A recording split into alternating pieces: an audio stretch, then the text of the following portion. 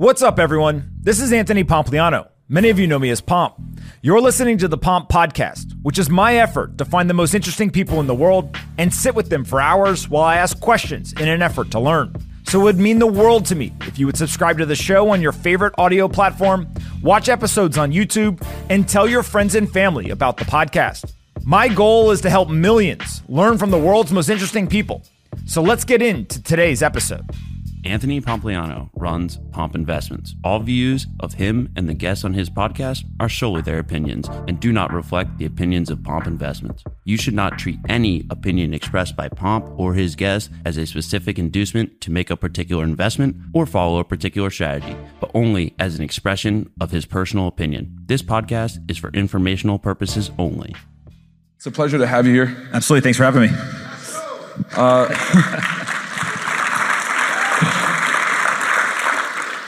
For the two people that are sitting in the back that may not know who you are, you want to give a brief introduction? I think it's probably more than that. I am a entrepreneur and investor. I run my family office now. About half of what we do is investing. I would say about 50% of that investing activity is in Bitcoin or kind of crypto-related startups. The other 50% is either early-stage technology companies outside of crypto or in real estate. And then the other half of the family office is all operating businesses that we own and operate. So which one of these takes the majority of your focus now? Is it the investing, the analysis, the media? What's the majority of the time spent on? Just depends on the day. My wife and I like to joke all the time that half my job is like doing the things that are offensive, and then the other half is just putting out fires. And so one of the benefits of doing a lot of different things is it's intellectually stimulating. One of the downsides of doing a lot of different things is when shit's on fire, it tends to everything be on fire. And so you got a lot of work to do. For sure. I've seen you be consistent for so many years in the space. And so I really want to get your take on like this timeline where if you can give us a comparison of crypto 2016, 2017 to crypto today, what are some of the biggest differences that you're seeing? Yeah, so I first heard about Bitcoin in 2014 when I was working at Facebook. We just hired David Marcus from PayPal, and he was talking about Bitcoin and integrating it into Messenger and all this stuff. And I was just like, what is this? Did nothing with it, and so I don't really have that much context other than people inside of Silicon Valley were talking about it, but it wasn't necessarily mainstream or widely accepted. In 2016, 2017, there was this massive bull market. Bitcoin went from about $1,000 at the start of 2017 to $20,000 at the peak. And it was the first time that really it kind of broke through in the mainstream media. The media had previously written about it, but I think they were starting to be like, hey, wait a second, all these idiots on the internet actually are making money. Like what's going on here, right?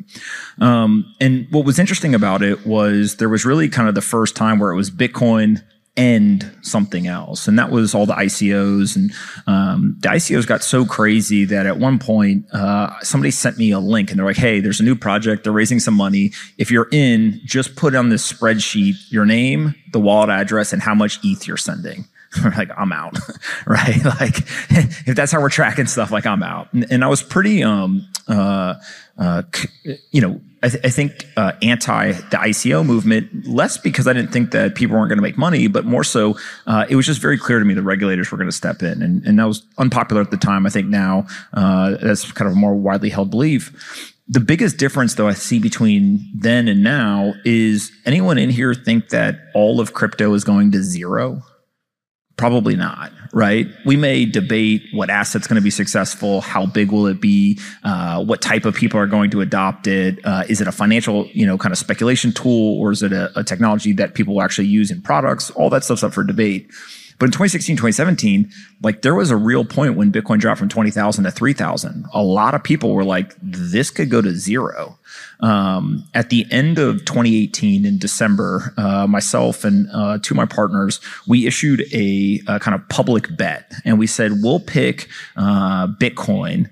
Anyone on Wall Street, you can pick any other asset in the world for a decade. We'll put up $1 million, and whoever's asset is more successful gets the money.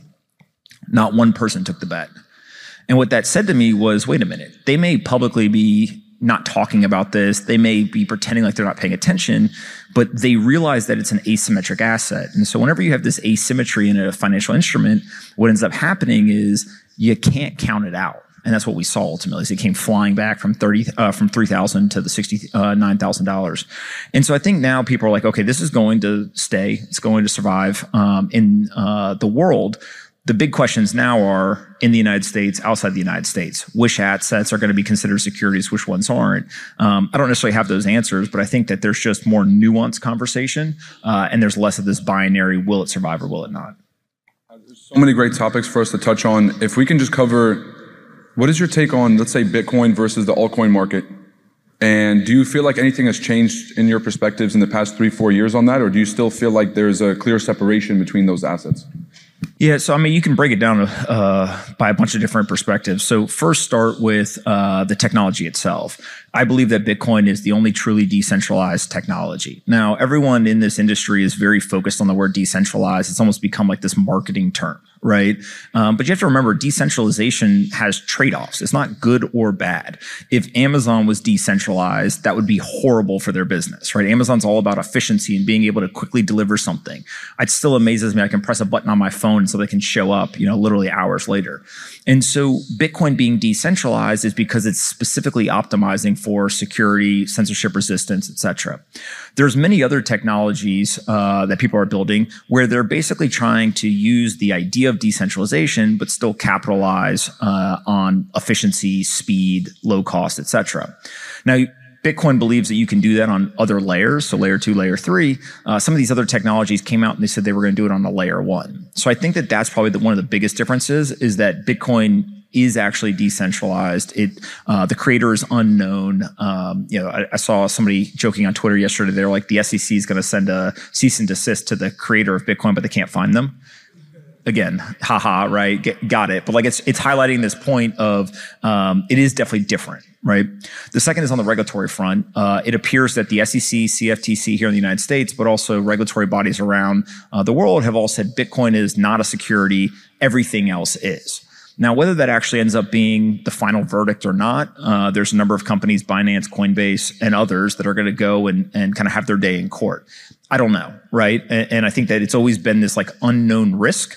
The community identified it early, and they've been debating it for years. At some point, we're going to get that answer. Maybe it's next year, maybe it's 10 years from now, but at some point, we'll find that out. But I do think that Bitcoin is kind of past all those filters on the regulatory front. The third thing is currently Bitcoin has really been the only asset where institutional investors have warmed up to allocating to it.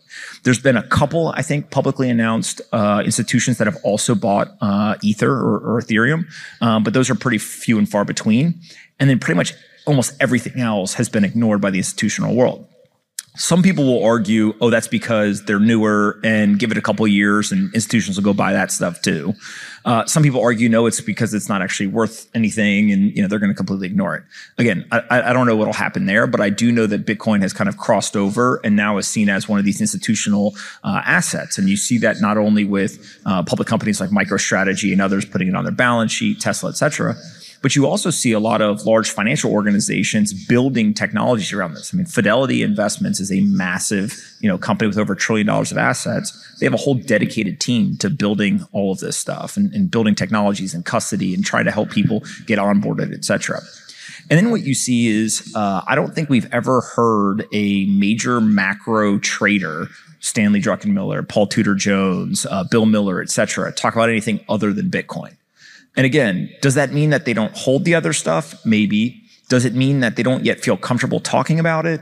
Does it mean that maybe they're worried about regulatory risk? I'm not sure. But what it does say to me is, again, Bitcoin seems to kind of have passed over this threshold and be in kind of a different category to some degree. So when I look at those three things, I say to myself, okay, well, those are positives for Bitcoin. What's the downside argument?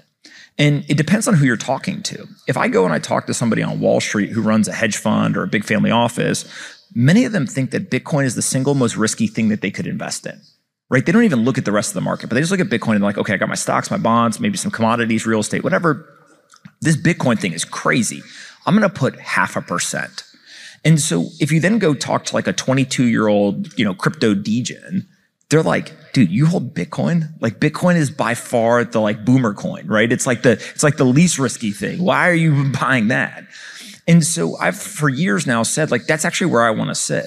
I want to hold the asset that is riskiest to the most conservative people, and I want to hold the asset that is safest to the riskiest people. So it kind of sits right there in the middle. Now, what that means is, yes, if you're looking for the absolute highest potential return and you don't care about risk, then sure, go speculate on, whatever latest coin is, whatever. I just think that that's no different than going and buying penny stocks or, doing anything else in financial markets. If you're instead looking at it from a risk-adjusted standpoint, I think that Bitcoin probably provides one of the best opportunities across all financial markets. And so when you look at Bitcoin's performance compared to stocks or other assets, it's down right now from the all-time high. And there's a lot of people on Wall Street who will point and say, see, you idiots, I told you. If we go back to the start of the pandemic, though, Bitcoin is up over 300%. And so this argument that Bitcoin was going to serve as this inflation hedge, right? Plenty of people in the kind of Bitcoin and crypto world said it, but Paul Tudor Jones, Stanley Druckenmiller, et cetera, said it as well. It seems to have worked.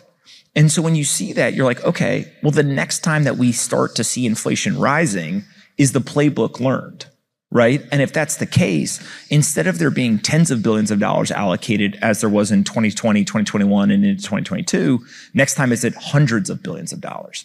Again, maybe it's just we're all biased and we kind of look at it through that lens. But I do tend to think that what we have seen is Bitcoin in any moments of cracks in the legacy financial system seems to serve as a flight to safety. And so whether it's a banking crisis, inflation, debt default, et cetera, it becomes pretty interesting when you're like, hey, man, there's not a lot of those people holding that asset yet. But if they start to, things change.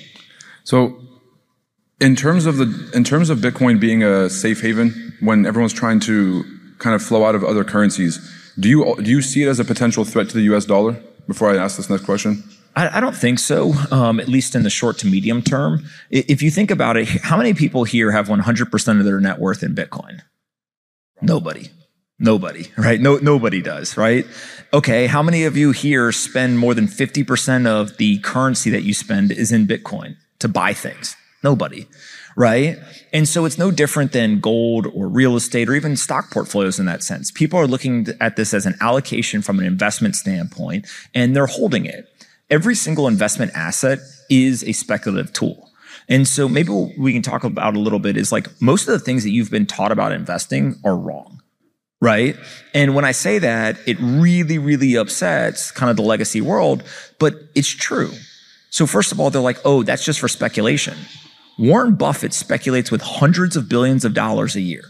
That dude's a gambler, right? You can dress it up. You can put the suit and tie on. You can read the, annual reports. You can hold your whole, carnival out in Omaha. But at the end of the day, you're a gambler. That's what investing is. You're taking risk. And so if you look at that, Bitcoin is no different than any of these other assets. The second thing is that Bitcoin is the only truth teller in the market. And what I mean by that is it's the most free market that we have. There's definitely things that are wrong with it, and I wish that it could be even freer than it is. But if you look at the way Bitcoin performed in terms of inflation, Bitcoin ran up before inflation hit. So one of the misconceptions in investing is when inflation was high, Bitcoin was falling. That must mean Bitcoin is not a good inflation hedge. But what people forget is that markets are forward-looking. If I know that inflation is coming, or I believe inflation is coming, I don't wait for inflation to come and then move my assets. I move the assets in anticipation of the event. And so in 2020, when everyone said high inflation is coming, they're printing trillions of dollars, they've dropped the interest rate, people moved assets. Bitcoin went from $10,000 to $60,000. High inflation hit, Bitcoin stayed high for a while. But in November of 21, when all of a sudden the Federal Reserve started to say, we are going to bring markets down, we are going to increase interest rates, Bitcoin fell. And everyone's like, see, it failed. But no, actually, Bitcoin told you the truth. Bitcoin led markets and said, we are going to go down in price, and so are all these other markets. And then you saw stocks, real estate, everything else kind of follow. And so what that ultimately leads to is that the efficient market hypothesis, which majority of investors base their investment decisions on, majority of the mainstream media base their perspective of financial markets on, and I would even argue majority of the market itself is based on this idea of the efficient market hypothesis, which basically says everyone given the same information has the same knowledge and therefore perfectly priced into an asset. That's like the dumbest thing in the world, right?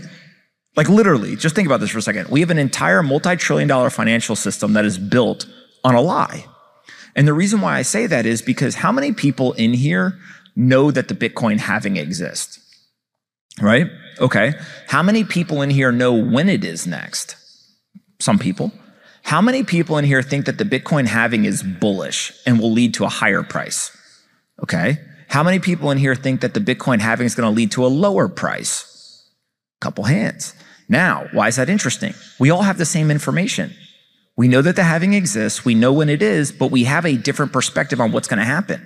So if I tell you, I can in advance tell you next quarter, Apple is going to make $100 billion in profit. Some of you will be like, oh my God, I'm going to go buy Apple stock because that's going to be this great performance. Some of you will take that same piece of information and you will say to yourself, well, I thought they were going to make 120 billion. So they're going to actually miss. And therefore I should short the stock because I think it's going to go down. The efficient market hypothesis is not real. And the reason why that's important is because the only thing that is real is the market. There is no efficient market. It is an inefficient market of people who come together, who express a view, and they trade. They take positions. And so Bitcoin having this free market, if Bitcoin goes down 50% in a day, there's no circuit breaker. There's no stopping it. No one steps in and says, hey, let's halt trading for 15 minutes, right? I joke with people like that's little boy stuff. Wall Street needs those guardrails. This is a free market. And so if you then look at it and you say, hey, if you then look at it and say, they're sleeping right now. Why are the assets not trading? Why are stocks not trading right now? The US stock market is closed more hours a year than it is open. Why? It's because Americans have created a system that works for Americans. But there's a whole global base of people who want to participate in the capital markets. And guess what? 86% of all trading of Bitcoin happens outside the United States. We're just a small fraction of the percent of people who participate in this. And so when Americans are sleeping and other people are awake around the world, they can't participate. Why is that? Well, maybe America has to be a little bit more humble and say, hey, we're playing a global game now. 24/7, 365, this thing trades in a free market.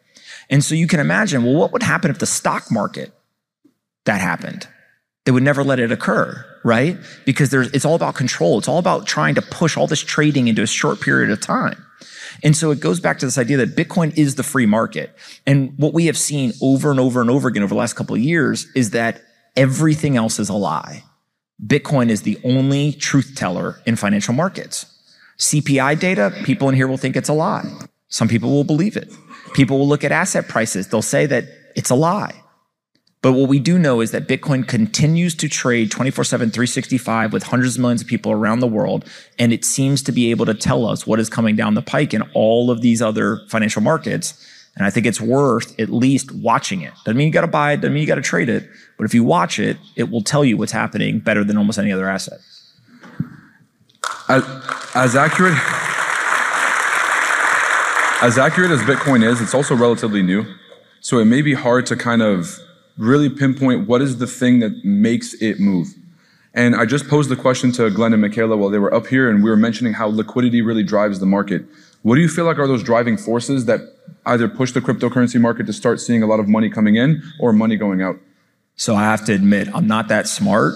And so whenever I look at price, I just look at it as a function of supply and demand. If more people want to buy than sell, the price goes up, right? If more people want to sell than buy, the price goes down. And so the reason why I say that is I think a lot of people across financial markets, even, I spent a lot of time with some of the people who run some of the largest hedge funds in the world, et cetera. It's easy to get things complicated. And so if you actually look at some of the best investors in the world, what they have figured out is, can you tell it to me in 2 simple sentences? Right? How many of you in here make investment decisions and could literally say to somebody else, I'm doing this because you get 2 sentences, no big words? That's it, right? In 2020, I came out and I'd been pretty bullish on Bitcoin before. I was doing a whole bunch of different investing across different markets. And it was like hitting me over the head in terms of how obvious they are going to drop interest rates. They're going to print money. And at the same time, there's going to be a supply shock in terms of the halving. And so it was, they're basically going to push liquidity into the market and they're going to cut supply. It's going to be rocket fuel for Bitcoin. And when I first started saying it, people were like, oh, this is just like another, you think it's going to go up, you think it's going to go down, whatever. But the reason why it was so powerful to me is like, that was the simplest explanation I could think of, right? And so if you go and you look today, it's like, what drives the price? It's literally demand, because Bitcoin specifically is a very unique asset. How many people in here know how many Bitcoin there's ever going to be? Right? How many people in here know how many Bitcoin come into the market every day? You can see it, right? And so if you know what supply is going to be, then you only have to understand what demand is doing. And is demand increasing or decreasing? So it actually, people in this market have an advantage over traditional investors, right? If you trade stock, how many of you have woken up one day and you're like, shit, these guys just issued a bunch more equity, right? These guys just did this. These guys are buying back stock, right? Like you have to worry about the supply side, and you don't know what they're going to do. They don't telegraph it all the time. And so that ends up being this really interesting thing of like, the price is ultimately driven by increases or decreases in demand. The hard part is it's 24/7, 365, global investor base. Like, it's not just what do people in the United States think. And so if you look at an event like Turkey or Argentina, there's all these currency crises, there's high inflation, there's all these issues that they're dealing with. Those people are running to dollars, Bitcoin, anything to get out of their local currency. But they're still small markets. So it's not as simple of an analysis of like, Argentina has 90% inflation, they all want Bitcoin. Maybe. And so really what I think ends up happening, I know a lot of you guys in here are traders, I kind of just opt out of the game. I just say, look, I'm actually not smart enough to know what is the intraday or intra-week or intra-month movements of these assets. I simply want to buy this asset over time, hold it, and literally give it to my grandkids, which is like antithetical to everything a trader believes. But the reason why I think of that is you have to understand what game you're playing. And if you can trade, more power to you. Bitcoin's super volatile. That's why a lot of the market making firms, et cetera, all want to trade it. And so therefore you're able to actually go and make a profit. If you're not good at trading, the next best thing is just to hold the asset for a really long time. And so in some way, I've kind of given up on trying to understand price and just said, let me play a different game. Now, what gives you the confidence to know, or what gives you the confidence to assume that Bitcoin will survive the test of time? Kind of looking at the regulatory environment, looking at how many attacks there are in the crypto space. And I genuinely feel like the attacks on some of the centralized institutions now are because they can't go after Bitcoin. If you can't go after Bitcoin, let's go after literally everybody else and see what sticks. So because of all of these attacks, what gives you the confidence to know that's going to be here? So there's, I think, two different components of this, right? The first is Bitcoin is software. It's no different than iOS running on your phone or any other software program that you use. If you understand what software is, it is words written in a database, right? Boil it down to like its most fundamental thing. It's words written in a database that then is run by all these computers around the world. One big difference is that Apple or Amazon or Facebook doesn't control that database. It's instead this decentralized network. So Bitcoin will survive if literally aliens come tomorrow and kill everyone except for one person, and they have Bitcoin running on their computer, Bitcoin survives, right? So from a technical standpoint, now, if there's only one person left in the world, Bitcoin's probably not that valuable, right? And so then there's the question about like, what about the resilience of price or the value of the asset? I do believe that Bitcoin derives a lot of value from being the strongest computer network in the world. Many of you probably heard me say this before. One of the critiques of Bitcoin specifically is this idea that Bitcoin's not backed by anything, right? Put aside the ridiculous arguments of like, well, neither is the dollar, but ask yourself, what is the single most valuable commodity in the world today? It's not oil. It's not, corn. It's not wheat. It's not any of that stuff. It's computing power. Computing power is the single most valuable commodity in the world. That's why things like Amazon's AWS trade at such crazy multiples if they were a separate company, is because ultimately they're no different than Standard Oil 100 years ago being in control of the flow of oil. Amazon controls the flow of computing power. Google controls the flow of computing power. It's the single most valuable commodity in the world. So Bitcoin's actually backed by the strongest computer network in the world, which means that it is backed by the most valuable commodity in the world. And so if you look at that, you say it's worth something. but the market has to decide what that value is. Now, what we do know is that right now, let's say that there's 150 million people who have raised their hand and said, hey, I'm going to participate in this market. There's 8 billion people, right? And so what ends up happening is that more and more people continue to come into the market. They continue to learn about the asset. As they do that, price will continue to grind slowly up as a simple function of supply and demand. And so in some weird way, Bitcoin's survival from a technology standpoint is in the decentralization, but the resilience of value ends up being in this idea that the fixed supply only has to have increasing demand over time in order for the price to continue to grow. And so when you see that, that's why I look at it no different than I look at real estate. Some of the wealthiest people in the world, I think it's, if I remember correctly, 70 or 80% of all millionaires in the United States did it in real estate. Why? Because real estate was built for dummies. Buy something and hold it, right? And when you think about that, you're like, wait, what are you talking about? All you're doing is you're converting dollars into a hard asset, and then you're just letting them devalue the dollar.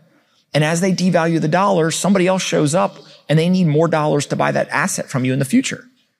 And so at the end of the day, yeah, you're making the investment decision, but really all you're doing is you're allowing the structure of the market to enrich you. And so people got really mad during the pandemic when I said literally the number one thing that we can do for financial excellence and financial health in the United States is just teach people invest. Don't finish the sentence. Just invest.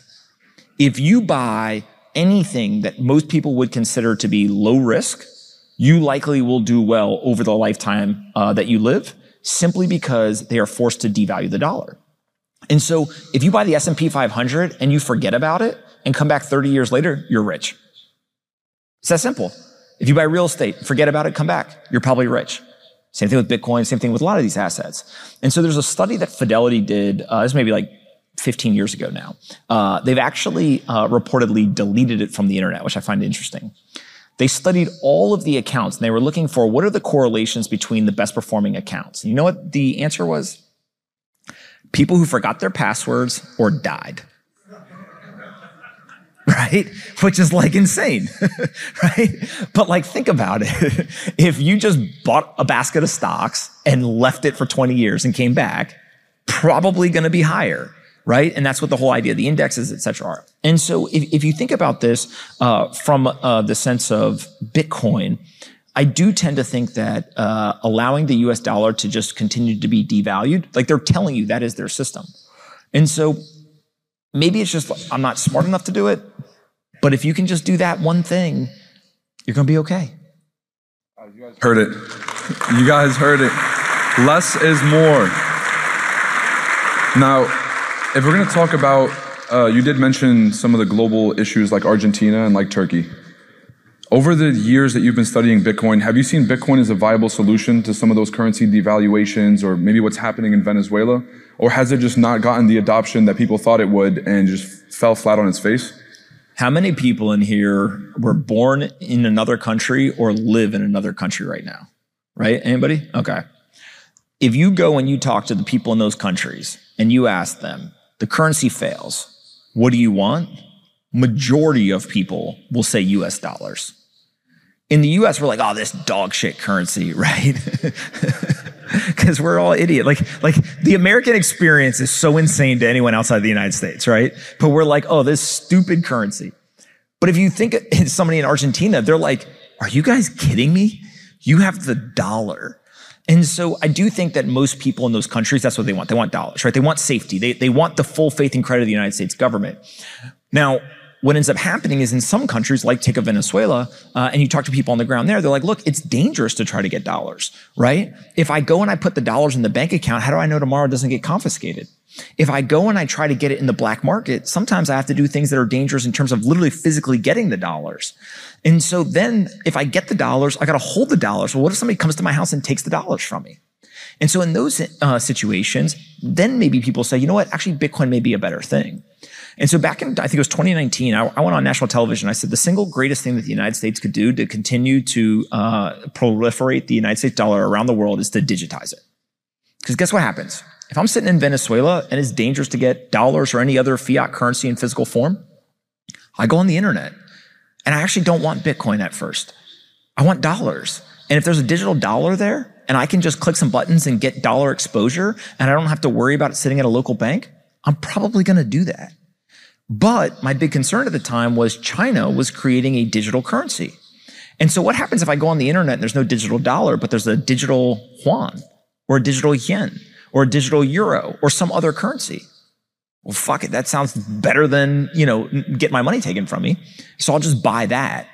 And so what I think is happening now is the United States actually has a national security issue on hand, in that if we want to continue to get dollars into people's hands in the digital world, we have to create digital dollars. There's obviously stable coins, and some people are getting those, but the United States government is going to have to do that. Now, where does Bitcoin come into this? There's a lot of people who just say, you know what, screw it. Just like here in the United States, I actually think that the dollar is going to be devalued or whatever, so I'm just going to buy Bitcoin instead. And so what you see in these countries is that there is a drastic uptick. The reason why the number 86% of all Bitcoin is traded outside the United States is interesting to me. I worked at Facebook in 2014, 2015. When I left in 2015, guess how many users on Facebook's platform was outside the United States? About 86%. And so I don't yet know, and I'm trying to understand, is that because the way these networks grow after about 10 years, Facebook was started in 2004, right? We're 14 years into Bitcoin or so. Is that kind of the percentage breakdown? Is about 14, 15% is in the US, 85% or so is outside the US? Or is it just something that happens to overlay and look nice, right? I'm not sure yet.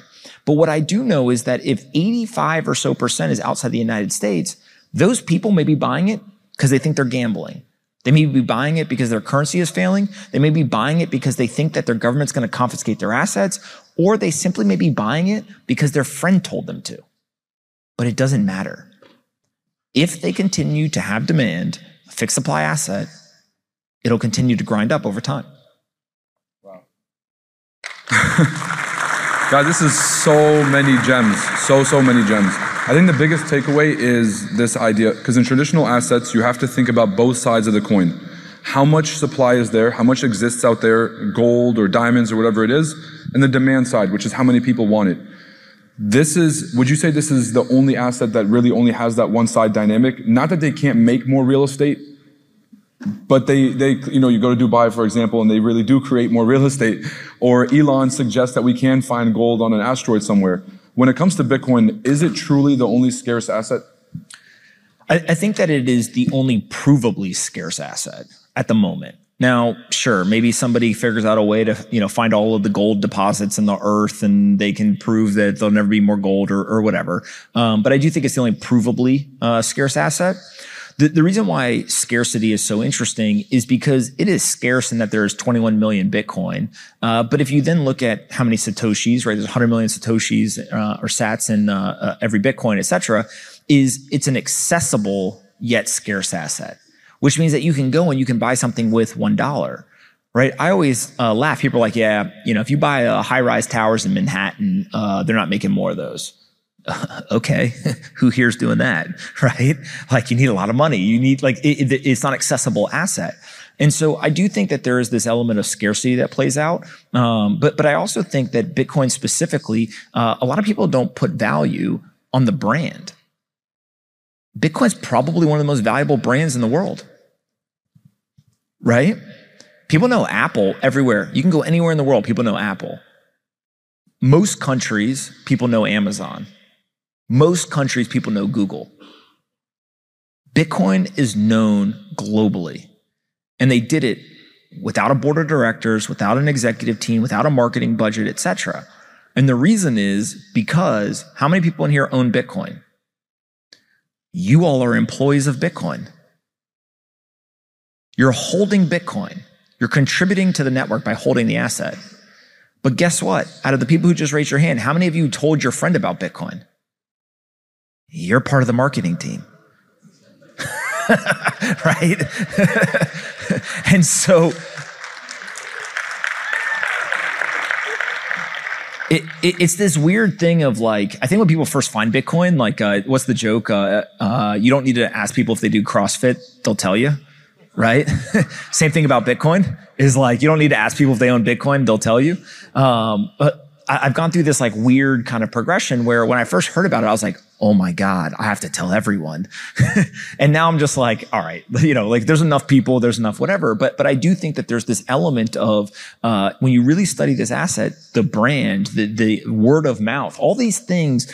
I always joke that you could take Warren Buffett's investing principle. I'm a huge Warren Buffett fan, minus his views on Bitcoin and crypto. But I'm a huge Warren Buffett fan in the sense of I think that he took timeless investing principles and he basically was the first finance influencer, right? Think of what Warren Buffett does. He does interviews rarely. He has a conference and he puts out blog posts once a year that everyone goes crazy over. He just calls them an annual report. But like Warren Buffett's a fucking influencer, right? Just for boomers. And if Warren Buffett was 25 today, he'd have a Twitter account, a TikTok, a podcast, a Substack, like all this shit, right? So if you think of it from that, he just popularized these ideas that he learned from someone else. But his entire investing philosophy basically is find great assets and hold them forever.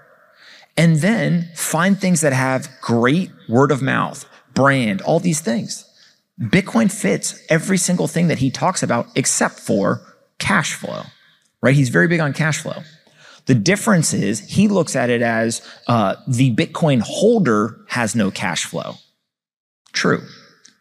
But the Bitcoin network, if we were to centralize it and say, okay, now all of that mining revenue, all those transaction fees are going to get booked on one single P&L, Bitcoin's pretty fucking valuable, right? A lot of cash flow in there. And so what ends up happening is that you have to look for assets, or at least my view is that you have to look for assets that check the boxes of all these timeless investing principles. They are timeless for a reason. But if you can find new assets that fit the old kind of framework early, then you're able to benefit as more and more of the world understands them. No different than if you're the guy or girl who finds the stock that you think is going up and no one else knows about it, and then everyone on Wall Street figures it out later, the price goes up. Same thing here. And I think that Bitcoin kind of fits into that mold. Awesome. I heard you talk many years ago, I think it was CNBC with Andrew Ross Sorkin. You were I think at the time you were a Bitcoin maximalist because I think that you were one of the largest proponents for Bitcoin. Is that fair to say? I think that you were one of the biggest faces of Bitcoin for many years. Yeah, CNBC, they let me go on one time, and that probably was the mistake. Because most people go on there and they have like their talking points, and they're like brag about whatever they're doing. But with like Bitcoin, like I got nothing to do with Bitcoin. Like I matter zero to Bitcoin. Every single person in this room, you matter zero to Bitcoin in the grand scheme of things, right? But I kind of was just like, fuck it. So they were all, shitting on it, and Kevin O'Leary was screaming at me or whatever, and okay, right? And so I grew up with 4 brothers. Like we just talk shit, so I just talk shit back. It was like a knee-jerk reaction. Like you're talking shit, okay, I'll just fire back. And so in some way it was like, maybe I was like the most believable shit poster from Twitter that they were like, all right, like maybe he's not going to say too crazy of things. But what I did learn through all of that was, anyone remember what Kevin O'Leary was saying at the time? He hated it. There was a bunch of people now that are in crypto that hated it. He said it would never work? He said it would never work. He literally, dead serious. Right before I went on, they were like, oh, by the way, Kevin O'Leary's going to be on. I was like, oh, cool. Like I've seen Shark Tank. And I hear him say, this is all crypto garbage. And I was like, oh, fuck. Right. And so if you think about it, he changed his mind. The smartest, best people in the world changed their mind. Paul Tudor Jones, Stanley Druckenmiller, they all changed their mind on it, right? Kevin O'Leary did as well. Even some of the people on CNBC, Joe Kernan, right? He used to just be like, I don't know what this thing is. And then he started like talking about Bitcoin, and the Bitcoiners, if there's one thing Bitcoiners are good at doing, they'll gas up anyone who's into Bitcoin, right? They had memes. They had Joe with the laser eyes. Like they were like, Joe, welcome. We've been waiting for you, right? Elon, same thing. Elon bought Bitcoin. Elon, everyone was welcome. We've been waiting for you. And so I think that is one of the big things is like the mainstream media now is, they may still be critical of it. They may still be maybe cautiously optimistic, some of them. But they're talking about it. And so if we look across society, like actually controversy drives a ton of marketing. And that's kind of what Bitcoin has on these mainstream media is that they ultimately are debating it, which normalizes it. And so I was joking with somebody yesterday. How many people in here have a kid who is 13 years old or younger? All right. Your kid doesn't know a world without Bitcoin. Right? I have a young daughter. She doesn't know shit about the world without mobile phones. Like, that kid navigates the phone better than me. Right? And so when you think about it from that perspective, you're like, wait a second. Think about this timeline. Gold is 5,000 years old. I can't even comprehend 5,000 years. I couldn't name like 3 people that lived 5,000 years ago. It's just been here forever. There's no difference between 5,000 and literally dinosaurs, right? Like, it's just like forever. Fiat has been around for 50 years. 1971 to now, right? 53 years, whatever it is. Bitcoin has been around for 14. In the grand scheme of things of human history, fiat and Bitcoin are the same age, right? It's basically no difference. It's just that we happen to have been born, many of us, before that happened, or I'm sorry, after that happened. And so when you think of it from that perspective, over time, a bunch of people are going to grow up and they're just going to be like, yeah, duh, Bitcoin, right? Like, it's not going to be new to them. It's not going to be different. It's not going to be shiny. It's just going to be a thing that's always been around. And the lie that humans have is like, you ever hear about something and you just think it's been around forever? Like elevators, right? People are just like, yeah, they had elevators, like definitely back in like Egyptian times for sure. Right? You're like, wait a minute, that shit's only 100 years old? Like, my great-great-grandfather didn't have a fucking elevator? Like, what?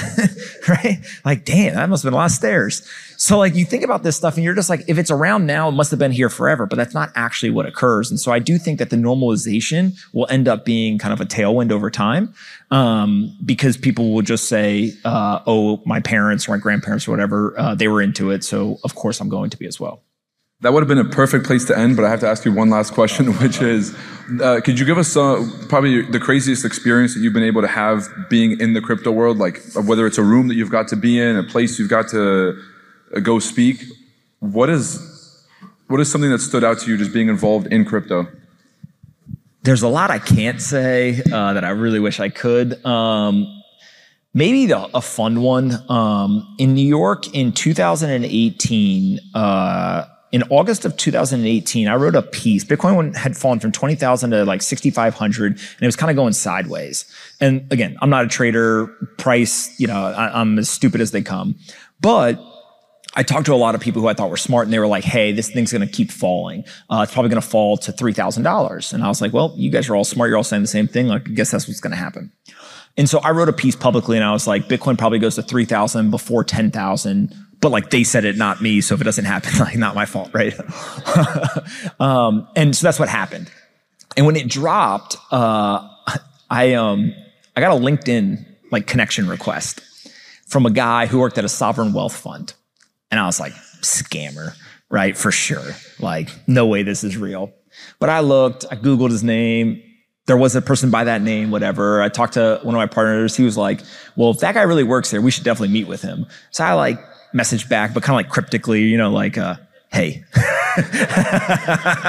like, put the bait, see what he does. Long story short is he comes to New York, and we meet with him. And we had a whole team. We put together like a 25-page, white paper explaining what Bitcoin was, the price, all this stuff, what it could do in a portfolio, all this, all like the smart people shit, whatever. And we got in the meeting, and towards the end, he asked me, okay, so what do you want from me? And I just stone-faced him and hit him with $1.2 billion so I can go buy 1% of the Bitcoin network, and your country will be rich forever. And he looked back at me, and he was like, that's interesting. I can't share what country it is, but it's one that people would expect. There's only so many of them that have enough that could put $1 billion in and not really care. And what was funny though was this was a younger guy. He was focused on like super innovative asymmetric type opportunities. Like, this fit what he was looking for. He went back, and this specific place has a couple of different tiers to their investment committee. And he went to the first meeting. He got like 3 minutes into the pitch, supposedly, and they were just like, dude, get out of here. So he had to call me back and be like, I think it's a great idea, but like, yeah, that's going to be a no-go for us. And so every once in a while, I send him updates on the price. And so when it kind of hit the 10x mark, I was like, hey, man. Then it hit the 20x mark. I was like, hey, man. And I'm waiting now. It's back down. He's going to be like, hey, man. Ladies and gentlemen, please give a round of applause to Anthony Pompliano. Thank you so much. That was absolutely awesome. Thank you.